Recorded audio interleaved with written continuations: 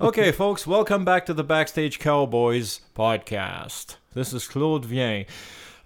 This time, I drove up to Sorel Tracy to meet up with my old buddy with whom I've been touring for years, and I haven't seen in a few years, actually, my good friend Eric Massicotte. And would you believe I had to drive out here in a rented car? Yeah, my old Mazda CX-7 tires were starting to make bubbles in the back. I'm a bit negligent on that, so I just took it to my mechanic, rented a car, and came out here and to see my friend who has the kindness of having me in his beautiful country house. So let's just do the opening act music thing and get on with the interview. Okay, guys, take it away.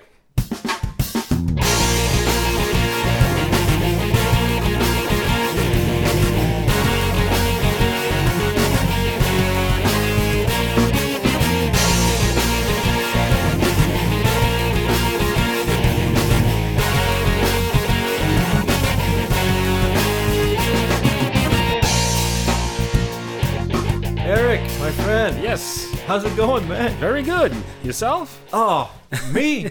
I'm in heaven. All right, that's good. I'm in heaven just to be here, just to see you. Well, I'm happy to see you again. It's been such a long time. It has. And at least now you can't say that it doesn't exist, because where I used to live before, you said Saint-Robert. No, it doesn't exist.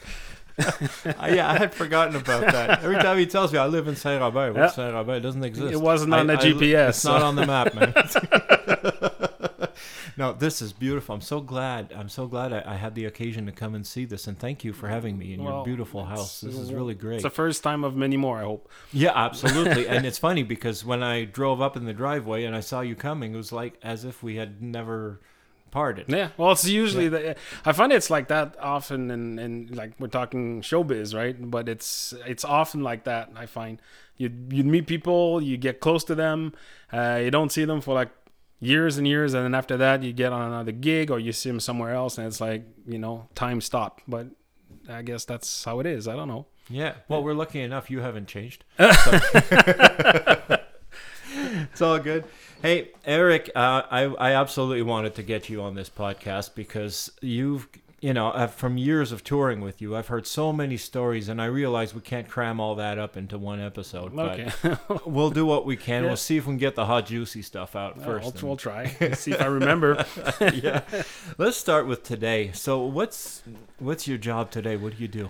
Today, I consider that I have like two jobs. One that would take about, I would say, 80% of my time. The other one about 20%. Both in sound. I do they call it A1 now. If I want to explain it to it, it's like the head audio. I love that. I love that expression. A1. What's your job? A1. Well, you're at the top of the classifieds. When I get to security, sometimes that's what they say. A1. Oh, okay. I guess you're up there, right? Yeah. A1. You're the big guy. Yeah. It's audio senior, audio first, or whatever. I do the hands-on, the broadcast sound for a mini sports event. In the mobile field, so that's always live sound, live to TV. It's hardly ever taped. And the other part is I still do some variety stuff for different shows here in Quebec mostly. And in the variety field, my expertise is often the intercom specialist. I get to do more intercom now in the sports events because it gets more and more complicated, and I always enjoyed it, which is funny because intercom for sound guys is usually the forgotten cousin you don't want to talk to. But I always enjoy doing it, so I guess I opened up the field for that. But that's basically what I do is the sound for the broadcast of sports events on different channels and variety shows, the intercom. Yeah. All right. Hey, so actually what you're doing now, if we're talking about sound for live broadcasts, which means that I'm sitting at home, I'm watching a football game, and what I hear, you're the guy sending that signal to me. Exactly. You're mixing it and you're broadcasting it. Like one of the field I do most, being from Canada, is hockey. Of course. So that means you're in the hot seat, really. So the expression "follow the puck" never has been so true to me, because there's a lot of microphones on an ice rink. There's 10. 10 mics that are hung up on the windows, which sometimes when this is a special announcement to everybody. If you're at a rink and you like banging on the windows, just don't do it, okay? First of all, the players don't care. Second of all, they don't hear you. But everybody at TV are just annoyed because all you hear is dang, dang, dang, dang on the air. But these microphones pick up the action on the ice. Then you have the guys who describe the game, the guy who colors the game, the reporter that does the interviews, the music going to commercials, coming back to commercials, the replays that we do, the special what packages that they have done before. Everything is mixed, and a lot of it is it's live. So during the game, then I bring up the microphones that are closer to the players, being hockey, being in curling, being in whatever. And that's how we're able to hear what the referee says. The referee has a mic on him. Oh, okay. And but it's off, right? Obviously. Yeah. And when the referee talks, then I will bring up that microphone up just for that period of time. Then you'll hear it. But yeah, exactly. You don't have a big turnaround time. I mean, you got to be on the ball all the time to see who's talking at what time and. You go there. Basically, in unusual days, I will go in the truck around like, let's say 10 o'clock, 11 o'clock in the morning, do the setup. The A2s, which are the assistants, they go out on the field. They put the mics up. They put, like the headsets up, or the drops that we call them in the locker rooms or whatever, where we're going to have interviews. Then we fax them, which means we test everything up. They sit in position, and then we just test everything audio-wise. And then after that, it's a quick lunch, and then, usually we're doing a lot of pre-producing stuff, a lot of commercial, right? Sports involves a lot of sponsors and commercials and whatever. So there's a lot of things that are people don't really realize, but let's say you have like a publicity for, like, let's say a next game. Well, the next game will involve let's say, I don't know, some sort of scenic of the new city where the game will be. That will come out of the tape room. Then they'll have somebody putting up the graphics on the TV, the things that's written that you'll see, and then we'll have a music. So in order to simplify during the live sport event, then we'll package that during, before the game starts. So, cue the scenic, cue the guy who'll do the overdub, and then cue the music. Everything is taped, and that's called a package. And that package will later on during the live show be played, where I don't have to, worry about which music I'm going to play. It's already done. So there's a lot of pre-production that we do before the game, and then obviously once the game starts, we're on live. That's done right before the game. That's done sometimes just before lunch, sometimes coming back from lunch, depending on how the events were. But the thing that's stressful about it is there's a lot of time that we'll be setting up stuff. Problems might occur and stuff like that, and then you would have some, if you have a buzz or if you have a problem or whatever, then you got to figure it out. Then you only have a certain amount of time to do it, because there is a live game at night. So Eric just walked away from the mic now because there's something on the stove and it's going bloom, bloom, bloom, bloom. I think he's burning water or something. Yeah, we gotta start supper, right? Okay. That's the fun about being in a real environment, right? This is not controlled. Whatever happens. I've said it before. I don't know. Maybe a plane will land on your land in the back there. You got enough room, right? There's an airport there close by anyway. Wow. What do they need an airport for? I mean, you got kilometers of land in the back there. Yeah, you could do it, yeah. Okay, so back to Live sports. So, okay, so you're the guy sitting in the trailer and mixing all of this stuff and putting it all together. One thing that I always wondered, like sometimes you have something that appears at the bottom of your screen, like this little orange bar with the name of the players and a bit of history and all that, and then you hear like a swoosh sound coming in and going out. I heard something about that before. Good old spot box, that's called, you know. Yeah, okay, exactly. So what's that all about? That's, well, you know, there's this company that, like, there's a lot of things, but the main company that makes the replay is EVS. It's called EVS. I think it's from Belgium or something like that. I'm not a video guy myself, but they're like a computer-based drive that you could record all kinds of sources and stuff like that. So nowadays, there's a lot of the replays, the slow-mos, the super slow-mo and stuff like that, and the switchers, which, you know, the ones who actually cut the cameras, you know, take 5.5, take 3.3, whatever. They also have this I guess they have the access to a part of that EVS. So sometimes when they cut between a camera to another one, or from a replay to back to a camera, they have this effect, whether it's the team logo or the TV station's logo or whatever, and then they call it the effects, and then there is sound on it. Okay. So those things, to me, on the console, they're always up.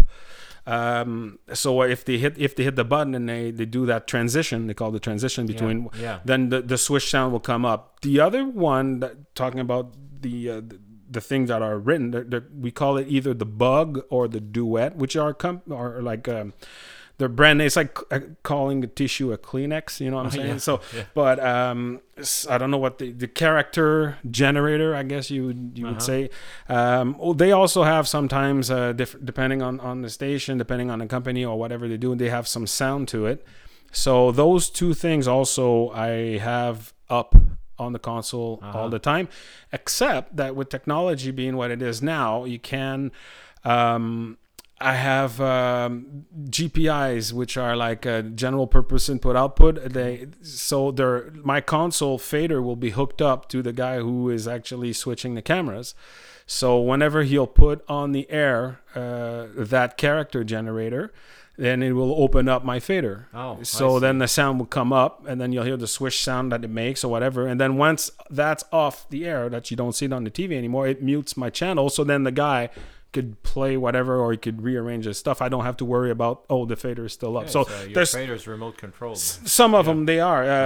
I could a lot of on races, car races, or the Red Bull Crashed Ice, for example. There's a lot when the cut to the cameras are like, you know, one after the other, fast following a car, whatever.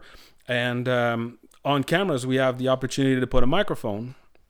So what happened often is then we'll have those microphones on those cameras being open as he switches. So as soon as he switched to a camera to follow the car, obviously that's the sound you want to have. Okay, that's why in a car race we always hear the sound of the car coming around the right corner. Yeah, exactly. Yeah. I always wondered about those. I figured, okay, so there's cameras all over the track. I mean, how do you know which one... You follow, So the mic is kind of synchronized with whatever's on the air. Yeah. So on the air, live, I gotta ask the question that I ask to anybody doing live: bloopers, glitches, fuck ups. Yeah. Tell me about those. The one of the things you would get, which is funny, is we're live, we're playing hockey, and obviously, you know, the F-bomb could come often. That's how they call it. I'm lucky. I work in Quebec, and I work for like a French station, which you know, the word fuck we could say on air, even on radio, doesn't matter, right? And so if I work for that station, I don't worry about it, especially if there's like a fight or a little, you know, scrap behind the goal or something like that after the whistle is blown or whatever. I like to put up those effects mic up, you know, because, you know, you're part, it's like you're there, you know, you want to get that sound. Basically, what I like is what you see is what you hear, you know, so that's what I try. But when you do like an American, especially an American network or an English network, you got to be careful with those those sounds and those fucks that the players would say. But at the same time, sometimes you'll get the producer saying, "Hey, watch those things," and you're like, "How the hell do you want me to know about that?" It happened. I didn't know. It's either you get a memo in the locker room saying, "Hey, guys, don't swear," but it doesn't work that way. A story that a friend of mine he does in Ottawa. He's got all this mic open in the middle of the ice, and then somebody has a slap shot, and the poor guy gets it on the ankle or something like that, and all you hear is like fuck, as he's going to the bench, and then you turned off the mic, but then what else? Too late, man. Yeah, so when you play, 3 ones came up on the air. So you obviously that replay will be sound off. And how about mistakes? Like. Mistakes? Oh, I've done. Does that happen? Does it ever happen? Like, okay, the wrong you're on music? the air and there's there's just nothing coming out, or does that ever happen? Yeah, of course. Yeah. Live shows. There's mistakes. Obviously, I've made some.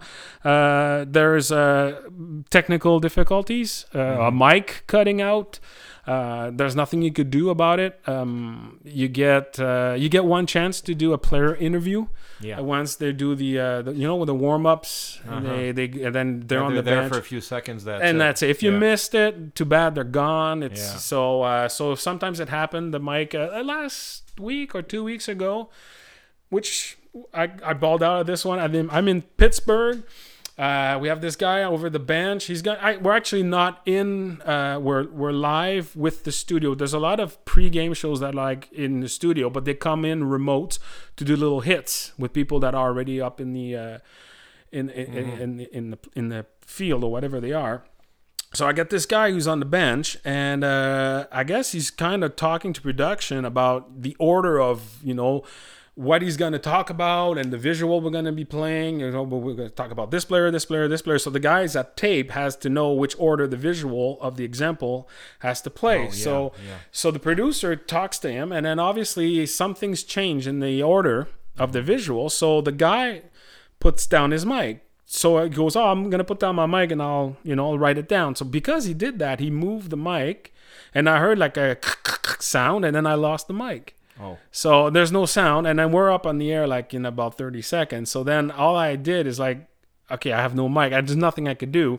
So I actually called we have talkies with the A2s, and one of the A2s was not too far, and he had the wireless microphone from the other host. So I'm like, okay, can you run? And then the guy just ran, and then he gave the mic.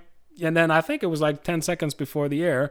And then the guy looks all cool. Hey, I'm back on the air. And then, but then the guy was just like, he had no mic 10 seconds prior to that. And said, you never know, but the show must go on. I'm sure there's a lot of things in extremis that happens like that. Of course, yeah. Yeah. Damn, I had a question. I forgot it.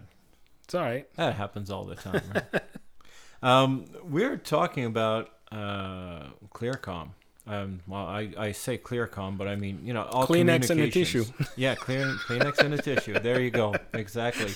A Frigidaire. Because I know that when we were touring together, you were pretty much a specialist of that. Com. I mean, com is people communicating with each other. Yeah. Within. So, you know what? I'm going to let you elaborate on that, because I know it's come to a point where it's very complex. Yeah. And I'm just starting, from my job at AVL, I'm just starting to get into that world and seeing how difficult it can be to manage, like, maybe 120 people trying to communicate to each other, and certain people have to have priority and whatever. I'm going to let you tell me about all that. Okay, well, first of all, when Clearcom, or actually communications, comms, let's just call it comms, and it was... like I said, it's always been like, even when I started way back at Solotech, just being a PA tech and stuff like that. People like setting up wireless. People like setting up PA systems, and then you're talking about consoles, but then we have to do the intercom, and it was always a lot of time. it's not the sound department's mostly used facilities, but then light people like it because they talk to follow spots all the time. Production has to talk on it. So, but because it has an XLR, I guess it always was into the sound. Well, there's been an ongoing argument. Every time I got to a gig, I remember the sound guys handing all the comms over to us, the light guys, because we're the ones using it. Yeah, most of the time. And we're the ones who have no fucking clue how they work, right? So how we're gonna have to shovel it back to the sound guys who just look at us with a little smile and say, "Well, yeah." It's part of the sound because it makes sounds, but I understand it's funny. But the thing is, like what I wanted to say is just it's funny because I find it's the backbone of any shows. If you're a live show. Doing stage, they're the ones who are gonna have especially the cues, go in cue, turn on the light, black out this. You're doing a TV show, you got to talk to, there's a lot of stuff going on. There's a lot of people that are describing, sports events or whatever. They're not encyclopedias, there are people talking to them saying, oh, say this and say that. Oh, by the way, he scored 35 goals. You know what I mean? Yeah. So like prompters, but yeah, exactly. Yeah. So COM actually holds all these shows together. If you have a TV show going on, you have a problem with sound, right? You could always put a character and saying, we're having sound difficulties, please stand by. Yeah. If you're having video problems, you have no more image, you could always have a microphone and a guy saying, we're having video problems, please stand by. If you're having comm problems, you have no show. So it's always been, the backbone of all that. So before, way back, it used to be just, it started with, theater. And it was just basically a lot of telephone engineers that brought this system to the live application, saying, oh, we can have a two-way conversation on one wire, and we're just gonna, because they don't want to make complex stuff. You could build, I could give everybody a microphone, everybody a pair of headphones, everybody a console, and then we could build a system that we could talk to, but it's complicated. So they invented, it started with one wire called a party line. Call it a party line because everybody was on it. So, and it was, unless you have something to say, just shut the fuck up because somebody else more important will talk. And then it became, how about if we make, two party lines, one for sound, one for light, and so on and so on. And then the matrices, being the digital world that we're getting into, now that I could have matrices, which is like X amount of inputs versus X amount of outputs, and whatever I program, I could, make somebody talk to one guy or another, or priority this, priority that. So that's how the complexity of it became. But you gotta always keep in mind that, I always bring it back to the basics. Like, do you really need to talk to so many people? And the more in comms that I find, the more you keep it less complicated, the more, if something breaks or something happens, it's easy for you to go and troubleshoot and stuff. But from a user point of view, an amateur, a guy who doesn't know how this works, and I have an anecdote on that, by the way. I remember one time I was doing a setup. It's Bell Center. I don't remember what it was. It was a private party, and I was starting. And I was, passing cable, hooking up lights and everything. And I was done doing what I needed to do. And I go up to the technical director and said, I'm done. Well, he says, you want to keep on working? I said, sure. He says, okay. He says, you're going to go, well, wire up all the clear comms and make sure they're working and they don't buzz. So I wire up all the clear comms, which were clear comms at the time. And then I grab all of them, and there was this one station at a follow spot that was buzzing. So I figured, oh, cool, I have a problem to solve. So I go up to the main unit, which is at FOH station, and I look on the unit, and I see there's an EQ there. But it's not. It's not, of course, but I think it's an EQ, right? I know exactly what you're talking about. Yeah, what it really is that each channel Yeah. Each line you can put it on a different channel. You got right? four I didn't know channels, that. yeah. I thought it was an EQ, and I figured, well, the buzz must be around such and such frequency. Those are from my days that I thought I was a sound man. So I just grabbed that frequency, which in my head is a frequency. Yeah. I pull that down. I go back to the headset. It's not buzzing anymore. No. I fixed it. Yeah. Shit. No, I shut it off. That guy was alone, right? So anyway, from a user point of view, my question is, why is it that the stupidest guy online with everybody, who's always got garbage to say, who's always talking for nothing and telling jokes and fooling around, why is it that he's coming through loud and clear, and the guy calling the shots, we can hardly hear him? That's we'll talk to Murphy about that. I think he invented a law about that, right? I have an anecdote. It's funny because one time I get a call here at home, and somebody was just asking me, goes, hey, you know that new system that we have, and blah blah blah, and because basically on bell packs, you go to one bell pack, you plug it in, there's an output, you call it DZ chain, you go to the next one and the next one and the next one, and obviously if you unplug the first one, everybody, it's like Christmas lights when you unplug, it's serious. So one burns out, the rest of exactly, the rest is gone. the old ones.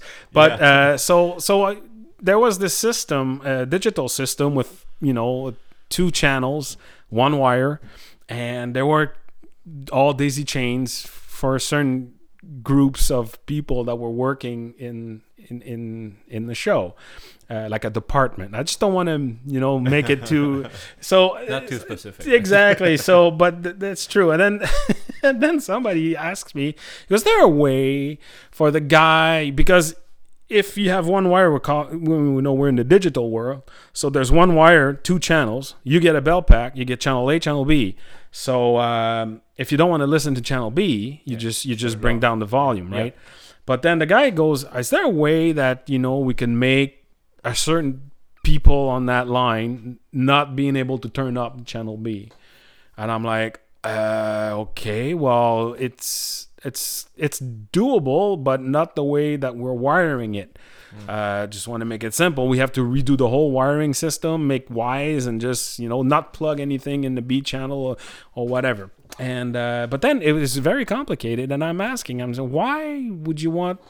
Well, he goes, this guy that who's in charge doesn't want certain people in the show that he's bitching about them.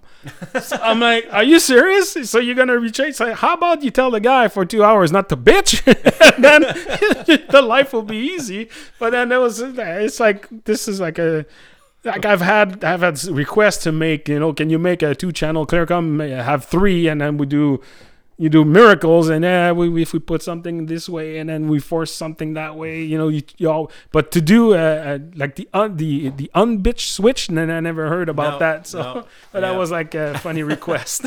Yeah, and something else I want to put out there. While I got a microphone in my hands and I'm talking to a lot of people at the same time, I just want to send out this message. The volume on your belt pack does not control your mic. Yeah, that's right. I had to say it. Yeah, I have a little cartoon that like in comms, everybody listens to comms. There's speakers everywhere. Everybody's got a mic. So I have this little cartoon. I think it's Bert and Ernie that I like to print sometimes. And I think it's Ernie telling Bert, who's got a face and he's got headsets on, and it says, you can never go back once the talk switch is on. I mean, like, he said something, that idiot, blah, blah, blah, and then the idiot is listening. So I always say, once you put an intercom on, just, it's like a billboard. Everybody's seeing you or whatever. So, yeah, we had a code for client on com. Yeah, over a scan? Is that it? No, we just said COC. Client On on com. com. Oh, okay. So if the client is on com, be careful, guys. Yeah. So me, we used to say somebody's starting to talk, blah blah blah, and I would get on the air and say, "Oh, people, there's some overscan going on here. There's overscan. So saying, oh, somebody's listening that you don't want to. So just be careful out there. And if the new guy didn't know the code, well, tough. Well, you'll learn. He'll learn quick exactly enough if he keeps his job. Hey, let's go back to. Normally, I start the other way around, or actually no, I say that on every episode. I do not have an order. I don't do things orderly. I don't have any discipline whatsoever. I just do whatever I want. I'd like to go back to the early days. There's things I want to talk about. I want to talk about your touring days. I know that when we were working together, you talked about the Tragically Hip and all that, but I'd like to start by going back even further and tell me, before you started working up till the day where you were into this this line of work, how did that happen? What guided you to this? And how did you start? I started as... And thanks for the glass of wine. No problem. It's like tout le monde en parle here. We're drinking much. I started, obviously, it's funny because recently I did some DJing for Jean-Marc Parent. I see you on TV all the time. I came back with the DJing stuff, but that's how I started. I mean, me and my buddy, way back in Burlington, Ontario, I used to did my high school. We picked up turntables and we went to clubs, and then one of those clubs was it was called in Burlington. It's called Clancy's Live, and then we're talking about Burlington, Ontario. Yeah. Okay. And then because I was like part of the the staff, I was doing like a little DJ gig for the Sundays or something like that. But on a Saturday, they used to have bands come in, and I remember that we had Gowan back in the day, and Rick Emmett from Triumph. And so they needed some roadies, just people to help with... oh, really? Yeah. I thought that all started at Solotech. No. It's the other way around. That's the other way around. Wow. Yeah, it was... they needed roadies, so... They just picked you up like that? They asked, can you unload the truck? Can you, push this, Put that there. Put that there, exactly. Talking about, like, the early days, like... the first par that had like a yoke and it went up and down, and that's it. And so they had 6 of them, and then that was the end of the world. And so I did that, and I really enjoyed. I kind of say, this is cool. This is fun stuff. Then I came back to live here in Sorel, and I was actually really studying a lot of electronics in Cégep. And it always something, and then the DJing stuff, I always used to like build up my own lights myself too, my little console with dimmers and stuff at the basement at home. So I always had like I guess you would say like something that was natural for me to do. And then here in Sorel, you saw him today. So I met this guy named Stéphane Belin, who had this little shop. And with not a lot of gear, but, he had some speakers, amps, and consoles. So he showed me how to do it. And I started to do my friend's band, who, like their first gigs. I used to be the guy and then, hooking it all up. So I did that. But then, I didn't have any school, right? Because I was still in electronics, but nothing was, even coming close. Being here in Sorel, being an industrial city, the electronics was more based towards, like robots and whatever, not towards the electronics of audio or whatever. So I ended up going to a Musitechnique. Ended up paying a large amount of money, and then went. That was in Montreal. Yeah, it was in Montreal. It still is, I think. Yeah, it still exists. Yes. And so I went there. What year was this? I believe it's 95. 95. Yeah. Okay. How old are you now? I just turned 46. 46. Yeah. So so I started, but because I had that Steph music background where I used to go and do some live shows in Cabane à Sucre or little bars and stuff like that. I picked up some work during the summer at the Montreal Jazz Festival. Oh, okay. So then doing what? Doing just a stagehand, just being on the stage, plugging microphones, doing changeovers for bands and stuff like that. While I was at Musitechnique, is a great school for learning how to do post-production or commercial or, you know, computer music or whatever, but they never really went into the live part of the business. Okay. But that's where I came from, and I liked it. So I guess they gave me the opportunities, though. That's the thing. They had the contacts. They had the job opportunities. Like a lot of, you know, like a jazz festival would need like some you know, interns or whatever to help during the summer or whatever. So they would go into different those schools, and then they would, you know, we'd go there for free. But then it was a great experience. But then when I went to the Jazz Fest, I did it a couple of years in a row, Jazz Festival, Francophonie, but because I was you know, ahead of a lot of people being on the stage and doing what I was doing, they hired me back. So by that time also I did a little gig. It was a TV gig at TVA. It was for I think it's Politiquement Colette it was called. Oh yeah. With Pierre Brassard dressed as a woman doing interviews or whatever. It's pretty weird. But then it was my first time, you know, going into the TV business, again, you know, setting up speakers, passing wires, or whatever. Were you on the union? No, not at all. Not at all. How did that happen? It was just I was a stagiaire. How do you say that in English? I never knew the French word, the English word for stagiaire. But yeah. So you're just, I was just there as a, it's like a trainee. Yeah, trainee or whatever. Yeah. So so I did that, and then at that place, you know, because now you hear from Sorel to Montreal, getting into the big leagues. I saw some soundmans, you know, that were doing they were doing the sound for basically the studio, I guess, for the crowd or whatever. They were from Solotech. Solotech was a provider. So then I slowly, you know, asked them, you know, do you think I could have a job at Solotech? And then I gave my name. And the funny anecdote about that is I went there, and I remember, you know, being from, you're talking about like in the 90s and stuff like that, you know, show business, you know, people with long hair and, you know, and, you know, so I had, I guess, blonde dreads in my, you know, and it was funny because, you know, it was fine. And I was working, I was doing my stuff, and DJing also on the side too. And, when I asked the guy, he goes, "Oh, just go and bring your resume to Solotech and do this, do that." And then I never got any words back, right?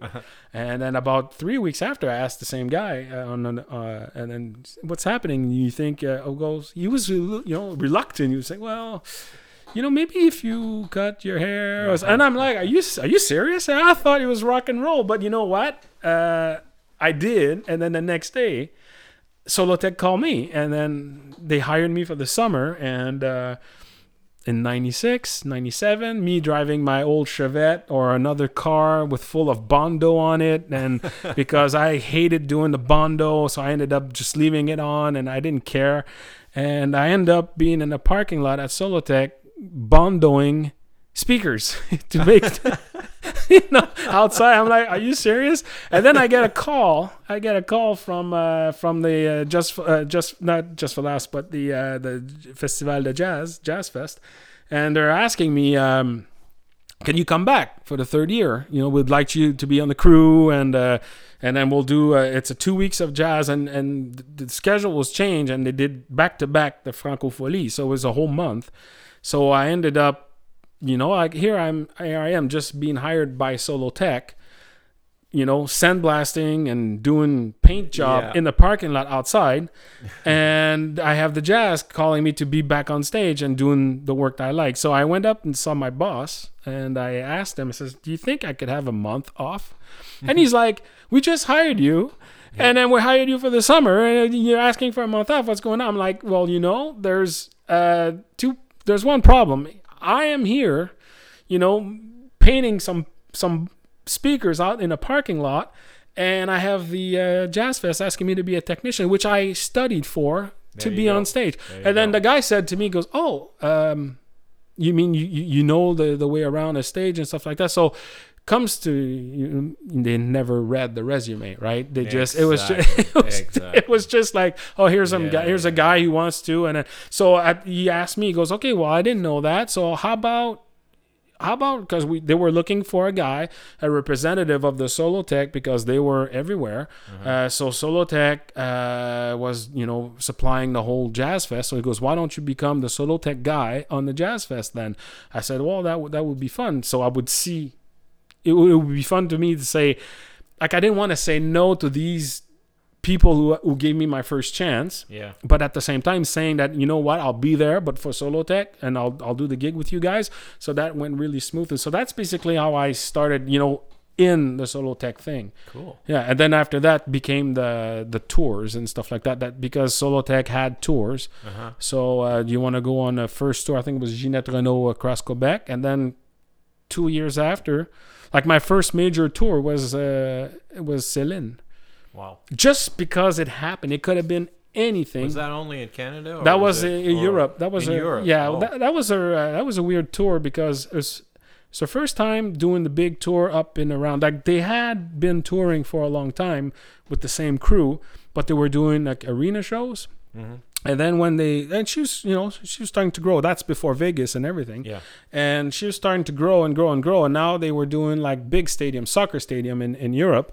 And so they needed, and that's when they first had the central stage. So the difference between the arena and the central stage, then it's twice the speakers because you're in around, and twice the lights and twice everything. So they needed more people on the crew.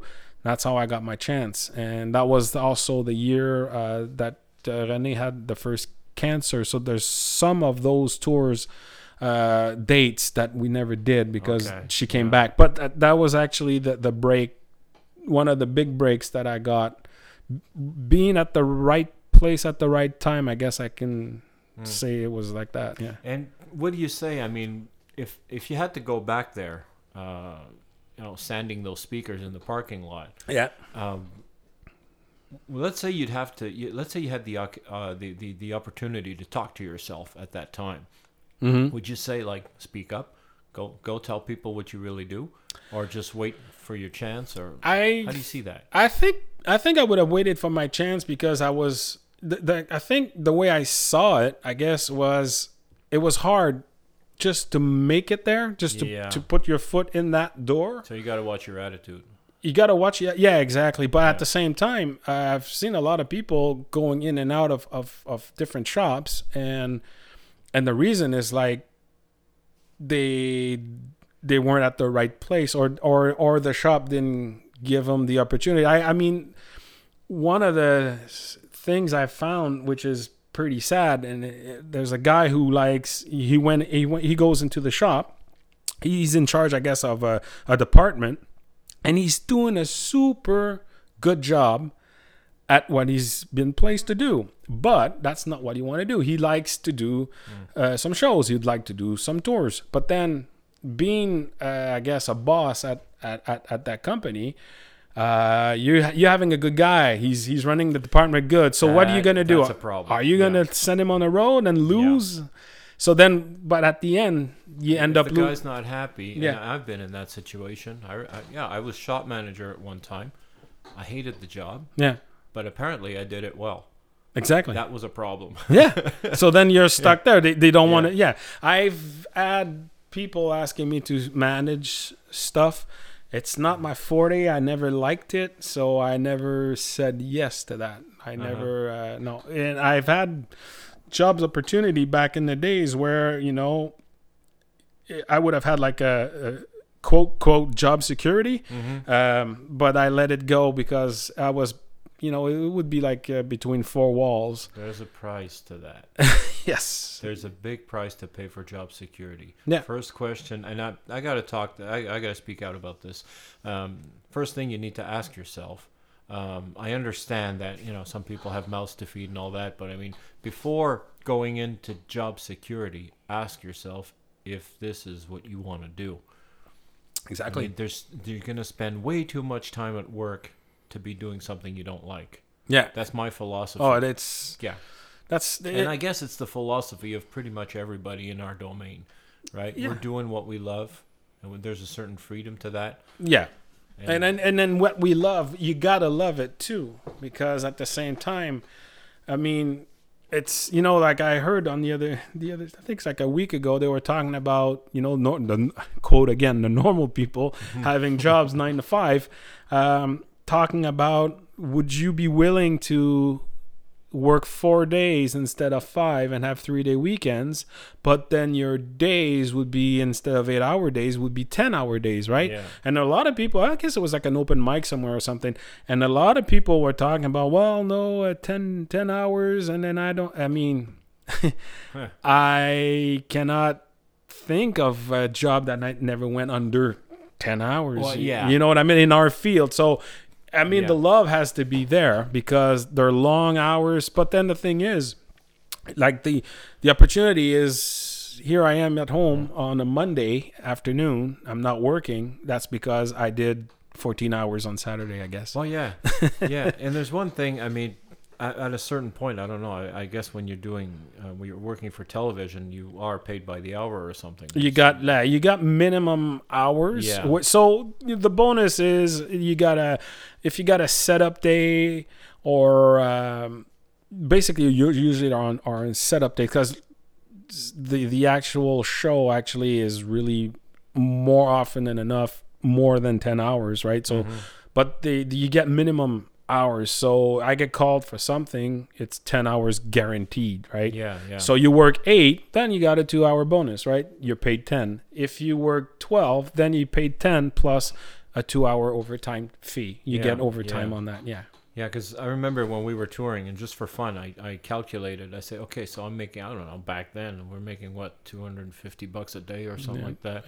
And you say, well, $250 a day is not bad at the time. If you think it's pretty good money, but if you break it down by the hour, it's ridiculous money. it's not even Doesn't minimum make wage. sense. No, it it doesn't. doesn't make sense. But then again, you gotta think of what you're doing in a day. What would I be doing if I was just doing a normal job? I'd be like doing 8 hours of something I don't mind doing but don't particularly like.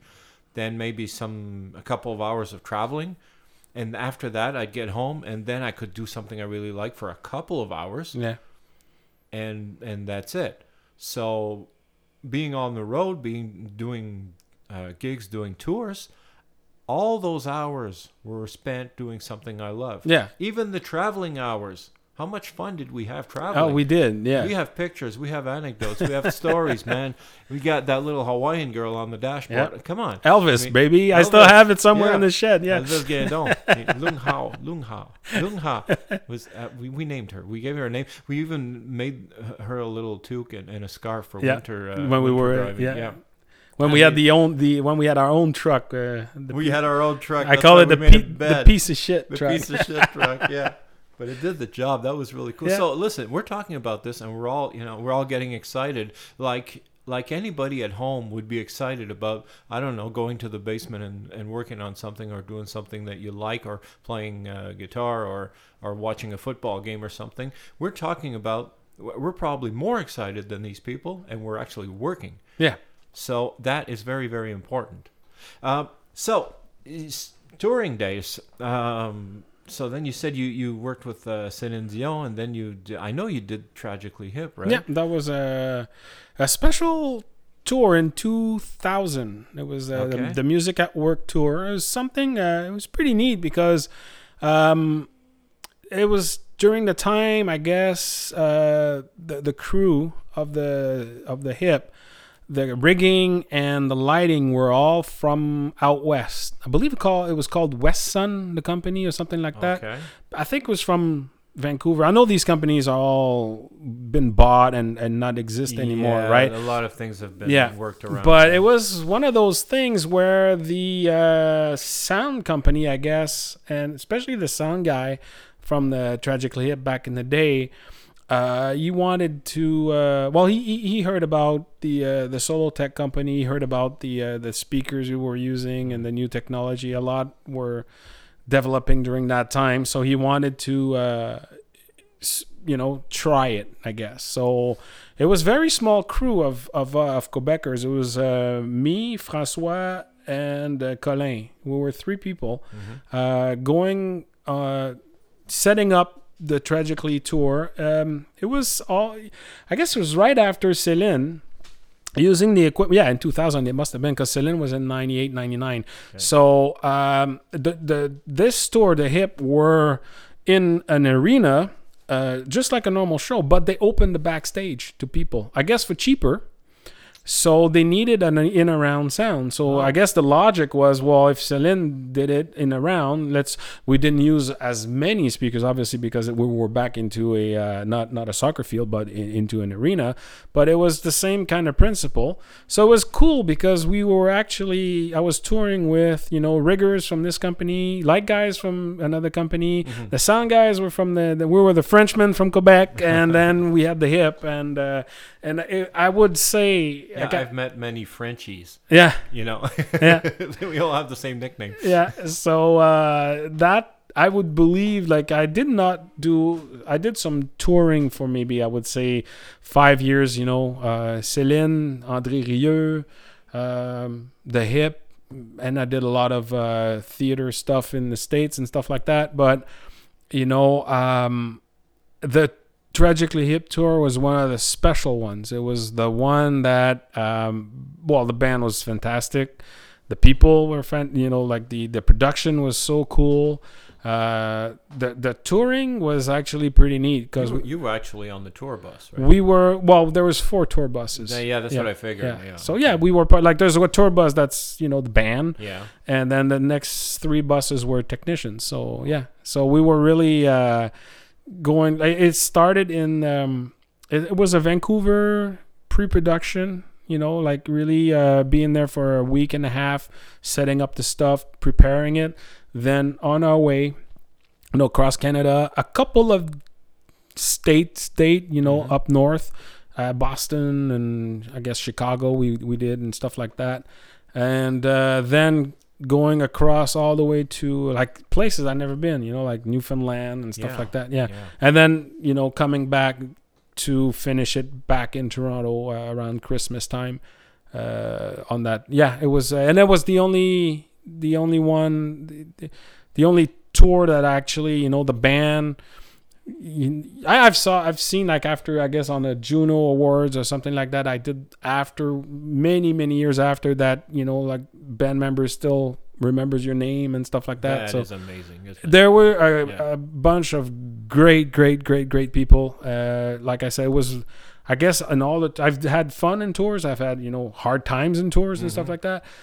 But this Tragically Hip tour is one of the sweet one that actually Were you always on the bus, or was there hotel rooms when you got to cities? There were. The way it would work is you don't have days all the time, right? It's not like one after the other. But let's say you have a place where you have 2 or 3 days in a row, then you step out the tour bus, you go into the hotel room. Okay. If you have sometimes you would go, let's say you're in this city, you hop on the tour bus, you go to the next city, but then you don't play until not the day after, Then you would go into a hotel. The one of the hard one I had was André Rieu's 3 weeks. It was 5 days in a row in 5 different cities. So it's in, out, in, out, in, out, in, out, in, out. Then 2 days off at the hotel. Then in, out, in, out, in, out. So and those 2 days you spend them sleeping. You spend them sleeping, and you spend them at the laundromat. Yeah, that too. Because you gotta wash your clothes. That's another thing on tour people don't think about. It's you gotta live, and you can't carry shitloads of suitcases. I used to. I even when I do now, I go to I do the Olympics. I've done two so far, and some. So sometimes you'll be gone for. I know I'll be gone for 2 weeks. I got a 2 weeks kit. Basically, you got enough underwears, enough socks, enough t-shirts. Basically, they're all the same, and A special at Walmart. There you go. I'm buying that. So, but then, yeah, sometimes you would have, we would do the laundry. Some of the productions are pretty cool. The big ones, the Hip, Céline, you would have like a laundry bag. You put your name on it, and then drop that at the production office in the morning, and then pick it up at night. They get it done for you. You have no choice. I mean, but then sometimes it's fun to be in your own stuff. And of course. I've toured a lot of Europe, a lot of cities in Germany and stuff like that, and it's funny because people say, "Oh, it must be nice. You've seen a lot of tour." I could tell you that I've seen a lot of loading docks. I've seen a lot of dumpsters back at the the arena where the tour bus would park. Yeah, and the we trucks. We know what the garbage smells like in every damn city in this world. Actually, but the days off you would get. Yeah. They would pay for that hard work, just going into a city like Maastricht in Holland, walking around and just visiting because you have a day off. Then you kind of forget that you've been on the tour bus for 4 days straight. Yeah. So you talked about hard times. What is there anything in particular you'd like to talk about? What was tough during all this? Being away. That was my next question. Yeah. How?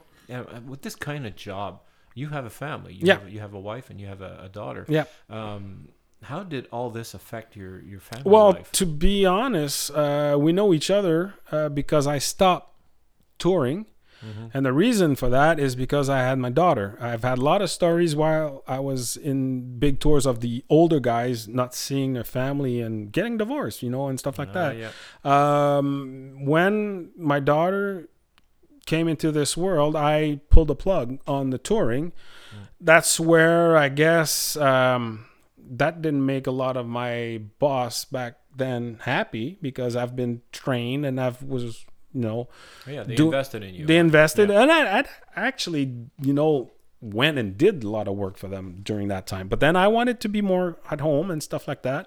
But they didn't give me good gigs, I guess, just to was it to piss me off, or was it just that's the gigs they had? Like some big companies, they only have that big tours, and then once you do their local work, they're sometimes very there's not much there. There's not much there. So that's how I went to a friend of mine was working for a production company that had a lot of comedians in Quebec. We have that opportunity to have like a big a lot of comedians and tours of comic tours. They last for a long time, right? So I ended up doing comics, and that's how I met you with a whole bunch of and comedians. We toured for a few years together. Yeah, stand-up comics. Yeah. So door stores are easy in Quebec because then you're at home during the week. You mostly work Thursday, Friday, Saturday nights.